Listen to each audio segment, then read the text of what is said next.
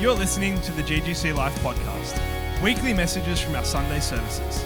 We hope this message encourages you. Be blessed. Well, we're going to continue on our message on repentance. And I know that can sound like some people hear the word repentance as Christians and go, repentance? I don't like that word, but it's actually a beautiful thing. The word repentance it actually means to change your mind, to change your thinking. So every time you think of the word repentance, to repent, there is a root meaning that also sort of connotates that I'm going this way, but we turn around, reverse the other way. So we change, but we're reversing our direction. And repentance, we were looking at a scripture in the book of Acts. It actually says that when we repent and are converted, then the refreshing will come from the presence of the Lord. So refreshing comes from God when we change our thinking about God, because our thinking isn't in line with God's thinking. So we have to change our thinking to come in line with God's thinking. And even John the Baptizer, his whole message, the message of he brought a message of repentance, but a baptism of repentance. That was his message. He baptized people unto repentance. So the whole point of going under the water is to totally submerge themselves into repentance. His whole message was repentance. And prophetically, what God spoke about John in the book of Isaiah was he was preparing the way of the Lord. And to make the mountains would be straight and the crooked ways become straight. And basically God was preparing for Jesus, the King, to come. And we needed a message of repentance to bring the King in. And so the message of repentance brings the kingdom of God always. John's message was repentance. When you look at the lifestyle of Jesus, and when he entered Galilee for 3 years, he says he came and preached, and this was his message was, repent, for the kingdom of God is at hand. So why do we repent? Because God's kingdom is here. At hand means it's near. It's like accessible now. Even Jesus said, he goes, don't say, look over there, there's the kingdom of God, or look over here, there's the kingdom of God, because the kingdom of God's not by observation. The kingdom of God is within you. That's what Jesus says. Don't say, look, it's going to be there, it's going to come one day. No, the kingdom of God. Think about the reign of the king, the domain, kingdom, the domain of the king. To have a kingdom, you have to have a king. And because Jesus is the king, and you've got to understand, our king is beautiful. The king is magnificent. He's a beautiful king. He's a kind king. He's a loving king. So when I think of repent, why do I have to repent? Because the kingdom is here. But the kingdom, for me to enter the kingdom, the ways of the kingdom are completely different to the way I've been living. So if I'm going to come into the kingdom, I have to change the way I think. That's what repent means. Change the way I think. So I'm receiving God's kingdom. I'm embracing God's kingdom. So when Jesus says repent, for the kingdom of God is at hand, we always repent towards something, and we repent towards God. We'll talk about that in a moment. But this is so important to understand that repentance is a beautiful thing. I don't see repentance as an ugly thing. I've got to repent, I don't repent, and we should not repent out of guilt, and we should not repent out of shame and condemnation even. But we repent when the Holy Spirit convicts us, but we welcome that conviction. We say, thank you, Lord, for showing me that. Thank you for showing me through your eyes. Thank you that you showed me that you weren't happy with that. There's a message that some people are teaching under the ultra grace message, to saying that we don't have to repent anymore. Now I know where that's coming from.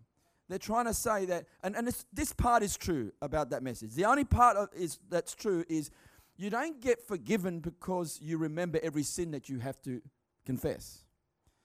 Now, once upon a time, even the Charles Finney days, when they first brought, that God wants to save every person, they'd say, confess every single sin you can remember. Every one. I mean, go back right till you first you can remember everything you've ever done wrong. And they would write it down, and they would have to confess every single one, which meant that if you don't remember a sin, or you forgot about a sin that you did, and you didn't confess it, you weren't covered.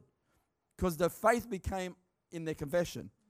The faith became in the fact that they had to remember what they did wrong, and therefore if they remembered and they confessed it, then they're forgiven. Their faith was in the confession. Rather, our faith is in God's grace and His love. You might not remember every single sin. It doesn't mean you're not covered. But if you have an argument with someone, a relationship, your husband and wife, and you have a disagreement, or I do something wrong and I've wronged my wife, I'm not going to go, I know she loves me, I don't have to tell her I'm sorry. You wouldn't do that. When you when you have a fight or you do something wrong, you've broken fellowship. You haven't broken relationship. You're still married. It hasn't changed your condition in your relationship, except that it's broken a fellowship. And so when you ask for forgiveness, you restore relationship. You restore the fellowship. But you're still married. It didn't change our status. Or else we'd be saved, unsaved, saved, unsaved, saved, unsaved. So we're not basing it on that. But when you do something wrong, say, out of relationship, Father, forgive me for what I just did. I just grieved your heart. Forgive me. Help me to see it through your eyes. So we welcome the Holy Spirit to convict us. But it's always with love and always with grace. So we're going to dive into the word. We're up to number 8. And this is found in Acts 17, verse 30. And it says here, the word of God says, "In the times of this ignorance, God winked," or God overlooked at it, "but now commands all men." The word men there is not necessarily as the male and females are off the hook. The word man there is anthropos, actually means human being. So God commands all human beings everywhere to repent. God commands this. I like that because, repentance isn't a suggestion. Everyone that doesn't know Christ has to repent to come to know Him. It's not a suggestion. It's not an option even. It's not like, if you've got this option, if you really want to, you can have this option. It's not a good idea. It's not just a good idea. It's a commandment. God commands everyone, everywhere, to repent. I love that. Everyone, all human beings, everywhere to repent. Why is that so? Because we've got a message of salvation. And the next scripture actually says, because He has appointed a day in which He will judge the world in righteousness by the man whom He had ordained, which is Jesus Christ. Why does everyone have to repent? Because one day we'll all stand before Jesus and be judged. Every single one of us. You can't get off the hook. We stand before Christ. The Bible says, even Jesus said that every word that you speak, you'll give account of. Every single word, even as a Christian. You'll stand before the judgment seat of Christ to receive what is due in your body in the area of rewards in heaven. Not whether you make it into heaven or not. You're not going to stand before the judgment seat of Christ to say, I wonder if I make it into heaven or not. No, we're already citizens of heaven. We're already sons and daughters of the Most High God. It's nothing to do with your salvation. It's to see how much rewards you get in heaven. That's why we stand before the judgment seat of Christ. But people that don't know Christ go to the great white throne judgment. That's a completely different judgment. And that's why the Word of God says God commands everyone to repent, because there's a message of salvation that everyone has to listen to. Everyone has to hear and obey. So I think that's so vital. And the weightiness that everyone will be judged. People don't live their life like that. Most people live their life like they're going to live here on earth forever. All their plans, all their decisions, everything they make their decisions on is based on the here and now. What I can get out of it now. My self-gratification right now. Is this good for me now? But they don't think about years to come. They don't think about the life to come. They don't think about heaven. They don't think how this affects the heart of God and how it affects God's kingdom. But we should have all those things in mind. Because we will give account of our life before God one day. And the world without Christ will be judged without Christ. They will be judged for their own life. And every single one of us, if I didn't have Christ as my mediator, as the intercessor, I'm lost and I'm undone and I cannot make it into heaven. It's impossible. Because there's only one way into heaven. That's through Jesus Christ. Believing in Jesus Christ. Why is that important? That's telling us we've got a message to proclaim. We have to tell people about this good news. That's why it's good news. He's done it all for us. Amen? Acts number 9, we find it in Acts chapter 20, verse 21. Testifying both to the Jews and also to the Greeks, repentance toward God and faith toward our Lord Jesus Christ. So when you repent, you always repent towards something. And we are to repent towards God as a person, as our Father. So we repent towards a person in relationship. Now this is very important. Hebrews chapter 6 talks about repentance is a foundation thing. So when I think of foundation, I think the most powerful part of our walk is make sure our foundation's in the right place. Because if you try to build on a foundation that's faulty, it always comes down, doesn't it? It always breaks. You think of the massive buildings and the towers and the skyscrapers that we build, they always dig deep. And they make sure they find the bedrock. I've been to Dubai and asked questions about and it's in the desert, but they've got to go deep enough to hit bedrock before they build those buildings. The tallest building in the world in Dubai. So your foundation's important. So repentance is a foundation. It doesn't mean it's something we get when we first became a Christian and then we forget about it. No, it's a foundational lifestyle. You got to know how to walk in it. It's towards God. Now, why is that important? Because my repentance is towards God as my Father, as a person, and it's about relationship. If my repentance, and I've seen this happen, is based on what I'm going to get out of it. Like, for example, some people turn or change, repent, because they're thinking that I've got to do this for my kids. I've seen people, as soon as they got children, they start thinking about my kids. What am I going to grow up my kids with? What am I going to teach? I'm going to teach them Christianity. I better go to church. And they start going to church for their kids. It's okay to start that way. Sometimes that's our motive. Sometimes that might be our wrong motive. Fine. God grabs every single wrong motive and he'll take you. I'm telling you, he'll take you in. But make sure in the journey of maybe starting off with the wrong motive, most of us did, you know that. Really, most of us did. But we've got to walk towards God. Like I think I came to God because I thought, wow, he's going to give me a better life. I was thinking about me, not about him. Oh, he's going to fix my life, my problems. Some people, their life is so broken, they cry out to God and they go, oh, God, I need you to help me. That's also a wrong motive because it's about fixing my life. Give me a blessed life. Give me prosperity. God's going to teach us how to succeed. I mean, sometimes the gospel sounds like that. God's going to teach us. He will, but that's not the reason why we repent. We repent towards God, not for what I can get out of it. Because what happens is you become a Christian and God's calls you and tribulation comes, persecution comes, suffering comes. All of a sudden people freak out and go, I was promised a blessing, I was promised prosperity. See, that comes when we come in line with the kingdom. With tribulation and persecution it comes with. So all these things, we repent towards God. So if I mess up, I don't want to stop sinning because I want to succeed. Or because I want my life to be good and I want my life to be blessed. I want to stop sinning because it grieves my relationship with God. It hinders my love walk with him. Why? Because it grieves the heart of God and it stops me from the destiny, the calling, the purpose that he has for me. That's why we want to hate sin. Actually, our prayer should be, God, I want to hate sin in the same way you hate sin. Have you ever thought about that? Why does God hate evil? Because he does. Why? Because evil is twisted. It's perverted ways. And it's obviously, that's why we call it darkness. Because it's the opposite of light. God is light. Everything he does is in light. And everything he does is perfect and beautiful. And it's his ways. But darkness, it's hidden. It's twisted. It's perverted. You weren't created to live that way. So I think that's important. I established it this morning, but I wanted to really reiterate that our repentance is always towards God. The Bible says we repent from dead works. So we repent from something, but it's always towards something, which is God. Our eyes on his love, our love for him. We repent from dead works means everything. When you're spiritually dead, everything you do is a dead work. Doesn't matter what you do, even if you try to be good, to try to get rid of your sin, and I'm trying to earn my way, I'm trying to be good. It's a dead work in God's eyes. That's why the grace of God and the power of God has to raise your dead spirit, resurrect your dead spirit so that you're forgiven by faith, and now everything I do out of obedience is rewarded. But our obedience doesn't get us to heaven.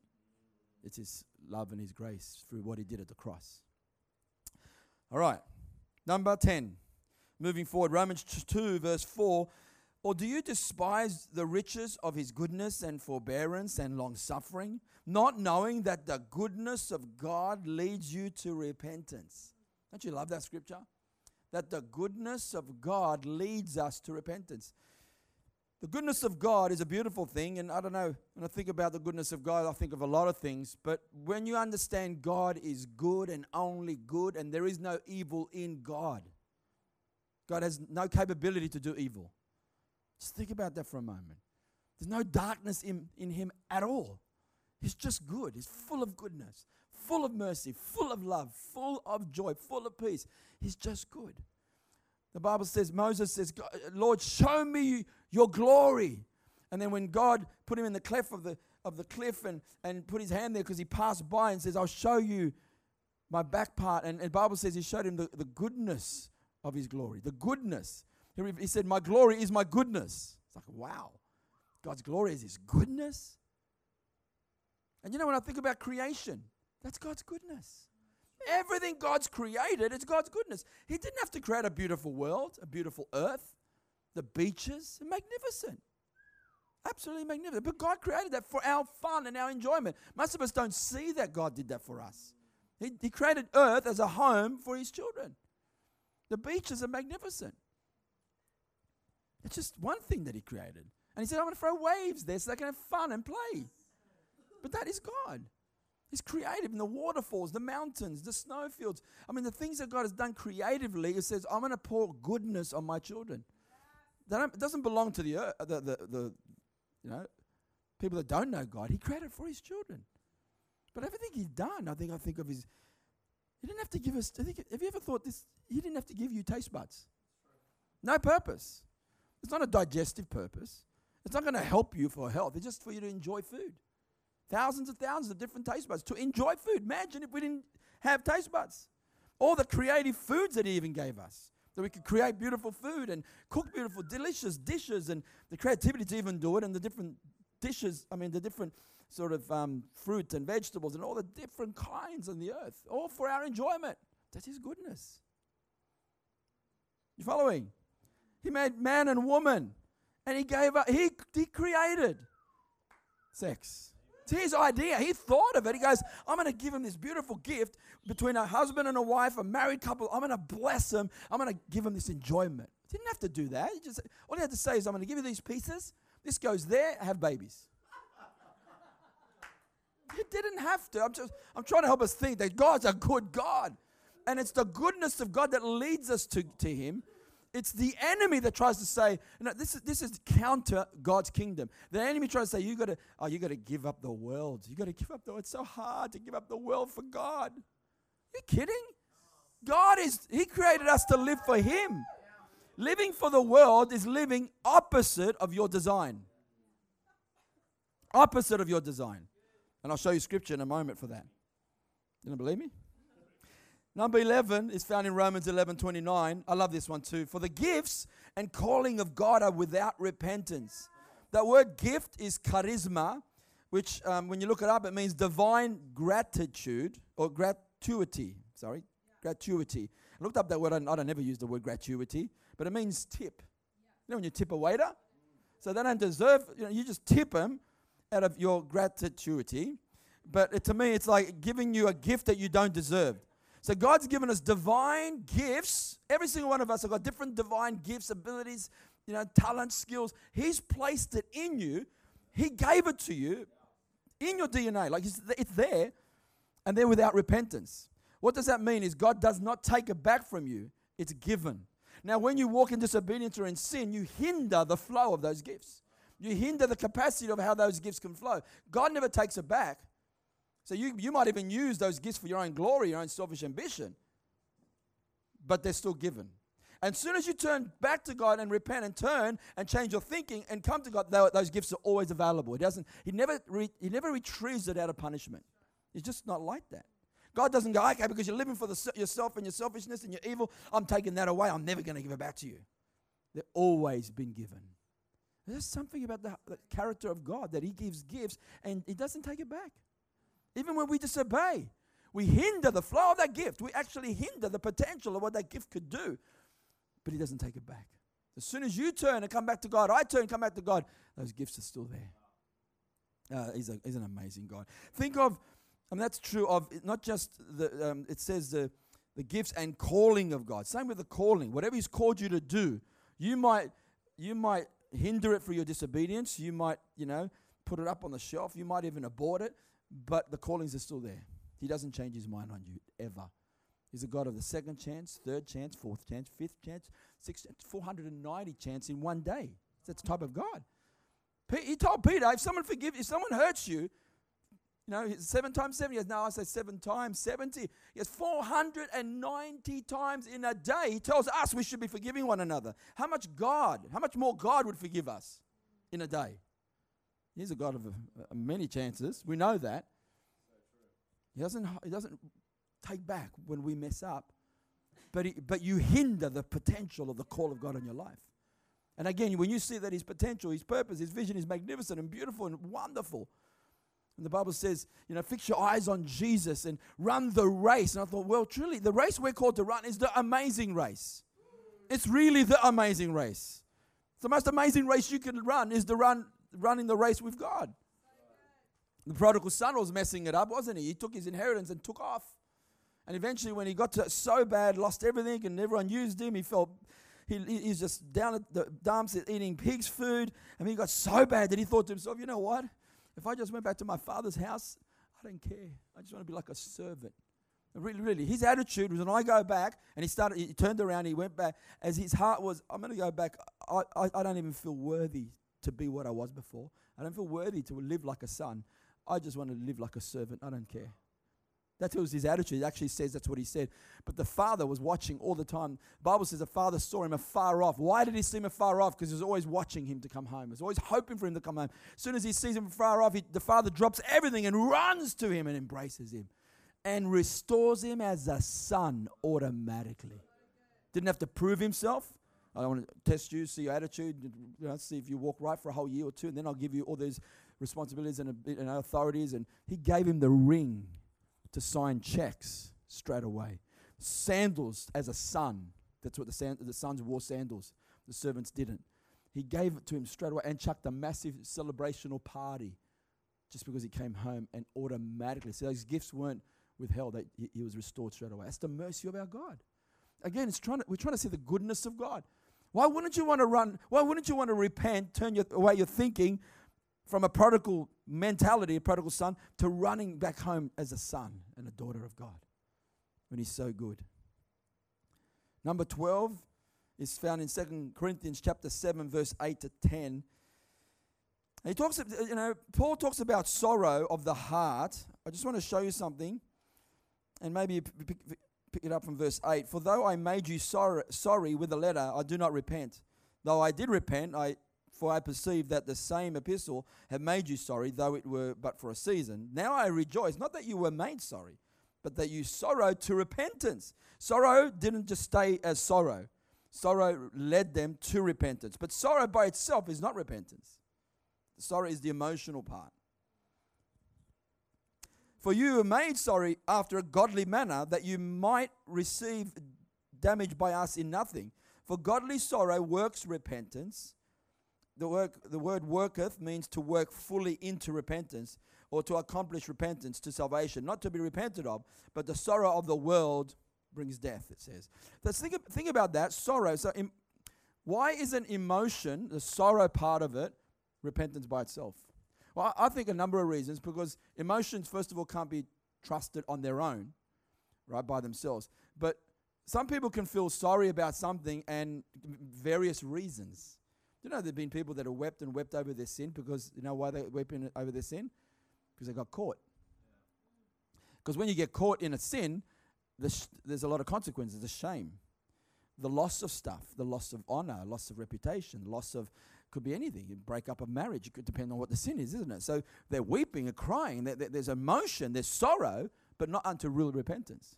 Sorrow is the beginning. Sorrow can lead to repentance. So it's good to feel sorrow. So when you have sorrow towards God, again, towards God, not for, I got caught, I got busted, oh no, now look what's going to happen. Everyone's going to think about, everyone's going to talk about, so that's the consequence of sorrow, of sin. We're not talking about that. We're talking about sorrow towards God. Say, God, I hurt your heart. I break your heart. It's hindering my relationship with you. That's why we feel sorrow. But that on its own now leads us to changing our thinking. Not just sorrow, not just emotion, but say, God, let me see it through your eyes. Let me see this sin through your eyes. How do you see it? Amen? I mean, think about the woman that was caught in adultery. She's caught in the very act. They dragged her out of bed. That's pretty horrific to think. I don't know if she got time to get clothed or not, but they threw her at the feet of Jesus, wanting to stone Jesus if he said wrong words. They wanted to get him. I don't know what they did with the man, but they grabbed a woman and threw her at the feet of Jesus. So he was wise enough. I don't know what he was writing on the sand for sure, but Jesus said, anyone who's without sin, let them throw the first stone. So he could have said, no, don't stone her, but that's against what the law says. And they're trying to trap him. So he goes, whoever's got no sin, you can throw the first stone. Well, the wisest thing you could say. Everyone, the oldest to the youngest, walked away. And he goes to her and says, where are all your accusers? She goes, oh, they're gone. She goes, never do I accuse you. Go and sin no more. Isn't that beautiful? The heart of the Father, the mercy he was showing to us, that never do I accuse you. Don't just go live in sin again. Go and sin no more. Have dignity. Now, why was she even, she was, what's the word? She was probably, her upbringing made her come to a point where she was, her worth was not, she didn't have a self-worth. She didn't have a value about her life. So she was selling herself short. People in the sex trade, who knows, there's a high percentage of people that are in the sex trade are sexually molested themselves. So they have a very cheap thing of themselves and they sell them. They're actually selling themselves for money. Bottom line, when you really look at it. So this person doesn't know how much they are loved. So they sell themselves cheaply. What am I saying that for? We have to see how God views that person. God loves those people, and God values that person, yet they're selling themselves cheaply. And we want them to be restored to the love of God. Amen? And the value that God has for them. Number 13, this is where I brought that up, is because number 13, it says, 2 Corinthians chapter 12, verse 21, he says, unless when I come again, my God will humble me among you, and that I shall bewail many which have sinned already, and have not repented of the uncleanness and fornication and lasciviousness which they have committed. Now, the word fornication is porneia, or it's the word pornography. We get our word pornography, but it means perversion to sexuality. Any perverted stuff, or the word fornication is the root word porn. So again, the porn trade has captured a lot of people because of they don't know their self-worth. They've twisted and messed up God's design. God created sex. He gifted mankind, man and woman, with a beautiful gift. But for selfish reasons, just to please themselves, they don't care about you, just to please me, gratify me, but I'm abusing you. That's what it is. But we've got to see, God, show us through your eyes why you've created it, and put a value back on the person. So here it says, repent from any of that uncleanliness. Why do we repent from any of that lifestyle? Because it grieves the heart of God. This is hindering. If you've got habitual problems in this area, you're hindering your relationship with God. It's hindering it. It's hindering your love relationship, your destiny, your calling, your purpose. And again, when you see how amazing God's kingdom is, you don't want anything to hinder. Self-gratification or temporary stuff, you don't want that to hinder the call of God, the destiny, your relationship, your love relationship, the things that He wants you to do for Him. It hinders all that. That's why it says repent from all that. That's why Hebrews 12 says, put off the weight and the sin that so easily entraps us. The weight. It's like carrying a weight. I mean, have you ever gone on a run with weights? Some people put it on purpose. They're in the backpack and they put weights on them just because they're so fit, they want weight. But when you carry it, it's much harder to run. God's saying, run the race without the weight on you. Get rid of the weight. Amen. Number 14 is found in 2 Timothy chapter 2, verse 25. In meekness, instructing those that oppose themselves. You know that word oppose? It's interesting, but let me read the whole scripture. If God peradventure will give them repentance to the acknowledgement of the truth. The word to give repentance is, again, it's like granted. God grants it. He gives it as a gift. He gives repentance as a gift. But the word oppose themselves, the word of God says, in meekness, instructing those that oppose themselves. Who's he talking about? People that are living outside of God's plan are opposing themselves. And the word oppose, when you look it up, it means to set oneself opposite. So when you live a lifestyle of sin, you're setting yourself opposite of the way you were designed for. You're living outside of your design, your God-given design. So God's given us a God-given design pattern on how we should live our life. When we live in sin, we're living the opposite. We're setting at oneself the opposite of your created purpose and design. We have to remind ourselves and say, God, I want to live my life. The easy way is living with God. But when you live in the opposite, it's actually twisted and perverted. And you actually setting oneself opposite of your original creation and your design. Disputatious. Basically, it says that oppose themselves. It's the opposite of what you were created for. And that's why we need to repent and live free from a lifestyle of sin. And I love the fact that God grants repentance. It's a gift. Now that's important because you can't play with that. I've seen people when they're young, I'm going to go with the world because they think the world's going to offer them more fun than God. And it's very dangerous to play with your eternity. To actually say, I'm going to come back to God later. Because you can't, there's no guarantees. You can't say, I'm going to come back for sure. I know this is true, but I just want to go play the field. I want to just enjoy myself. I'll come back when I'm 25. I'll come back when I'm 30. I'll come back when I'm ready to settle down and get married. And all this wrong thinking because you're playing, I'm telling you, with your eternity because you can't guarantee your heart's condition in 10 years' time, 5 years' time, 2 years' time. You can fall into deception. You can fall into hardness of heart. You can fall into a place where you get so dry you don't even care anymore. I've seen it happen. They had the right intention. They thought, yeah, I'm coming back for sure. I know this is true, but I just need to. And then they never turn. It's not all of them never. There's a lot that do. But I'm telling you, it's very dangerous to play with that. You can't guarantee where your heart will be. What we need to see is, God, if this is a gift and you grant it, I welcome it when I receive your conviction. It's a beautiful thing. I don't want to fall into a place where I don't ever ask for forgiveness. And I get so hard and callous that I don't even hear your voice anymore. That's a dangerous thing. We need to fear God. It's the fear of God that makes us depart from evil. Amen? How do we fear God? It's understanding the nature of these things. Understanding that I can't play with it. Amen? People have, and they've gambled. They've gambled themselves, their eternity. I mean, you might come back, but there's no guarantees. You know. Number 15. Again, we did speak about this, so I just want to mention that it says, therefore, leaving the principles of the doctrines of Christ, let us go on to perfection, not laying again the foundation of repentance from dead works and of faith towards God. So repentance is a foundation. Understanding repentance right to the end, right till Jesus comes back.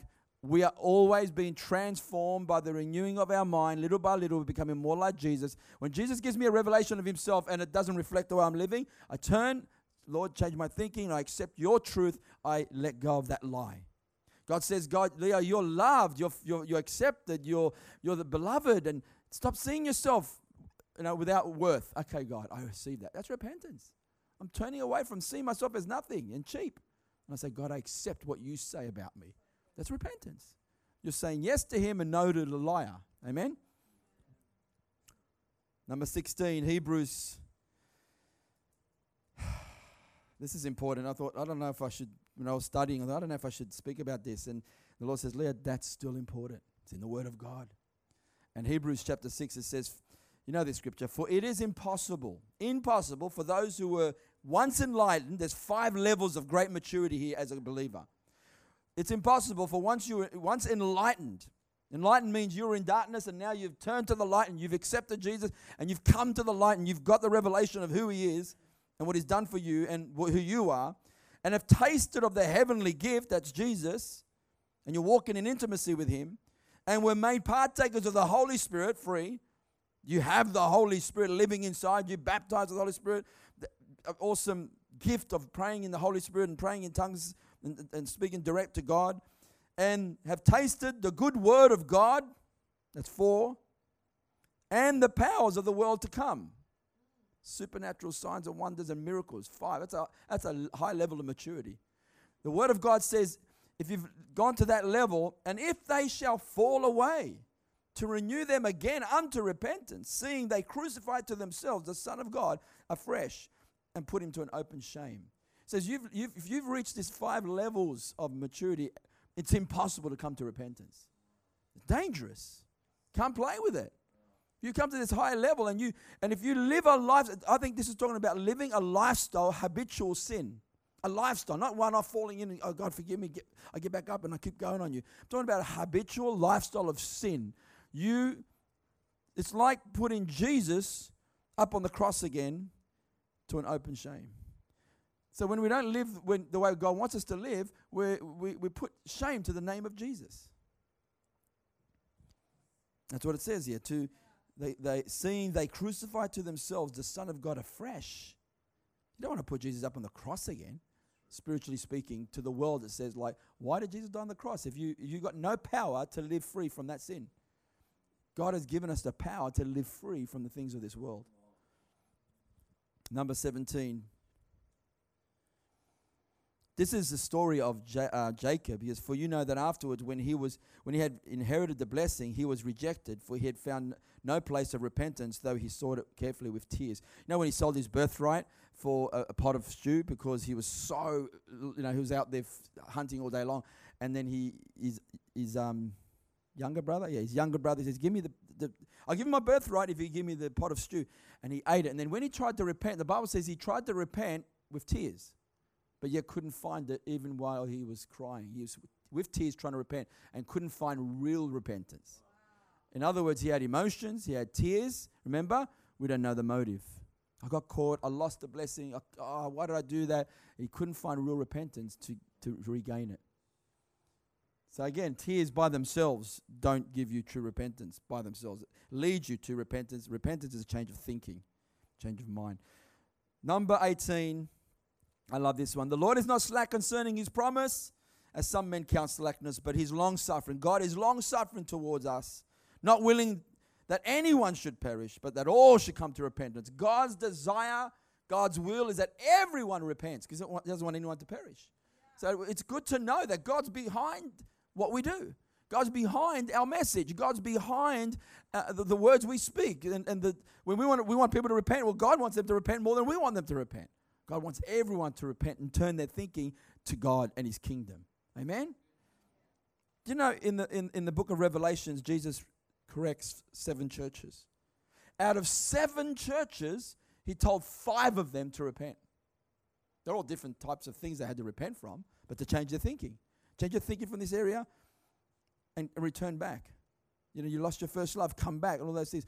5 out of 7 churches. Imagine today if 5 out of 7 churches needed a message of we need to repent, to be reminded by Jesus himself. He comes into the church and he says, guys, I want you to repent in this area. That's like 70% of the church needs to repent. That's high. Because if you know the story of the book of Revelations, those 7 churches really typifies the message to the churches. It gives us a picture of a prophetic message of what Jesus was talking to the church, and I believe it applies to us today. So we need to be open to the Holy Spirit and say, God, we welcome your spirit of conviction. We welcome you to convict us to change our thinking. It's a beautiful thing. Absolutely beautiful.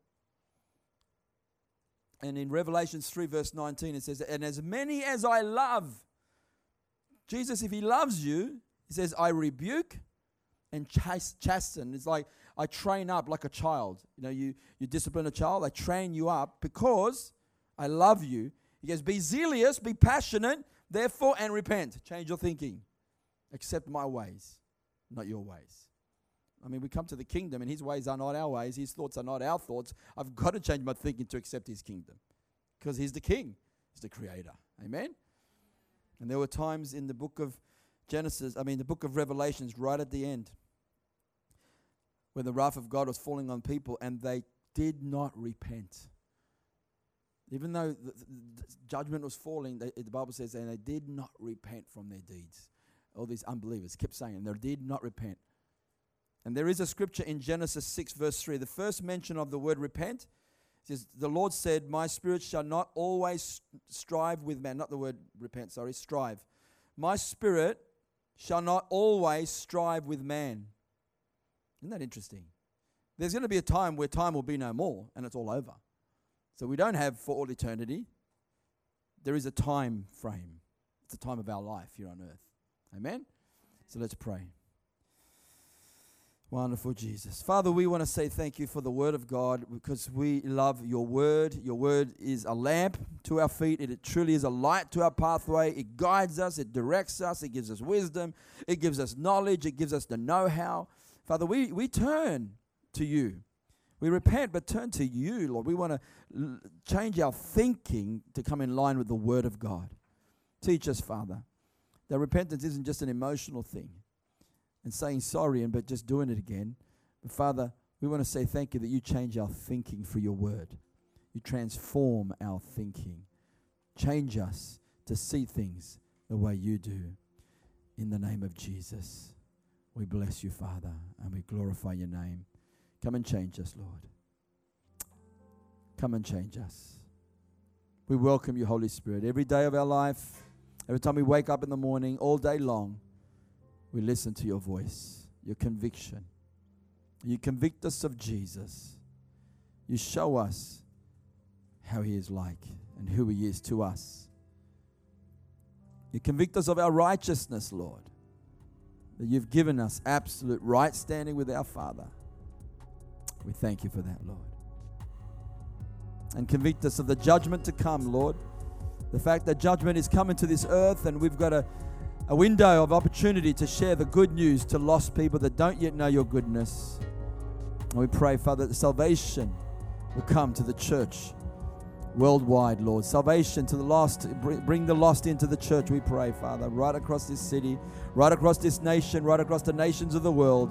We bless you for it, Lord. A great, great incoming of many, many, many millions and millions of souls. We bless you for it in Jesus' name. Amen. Amen.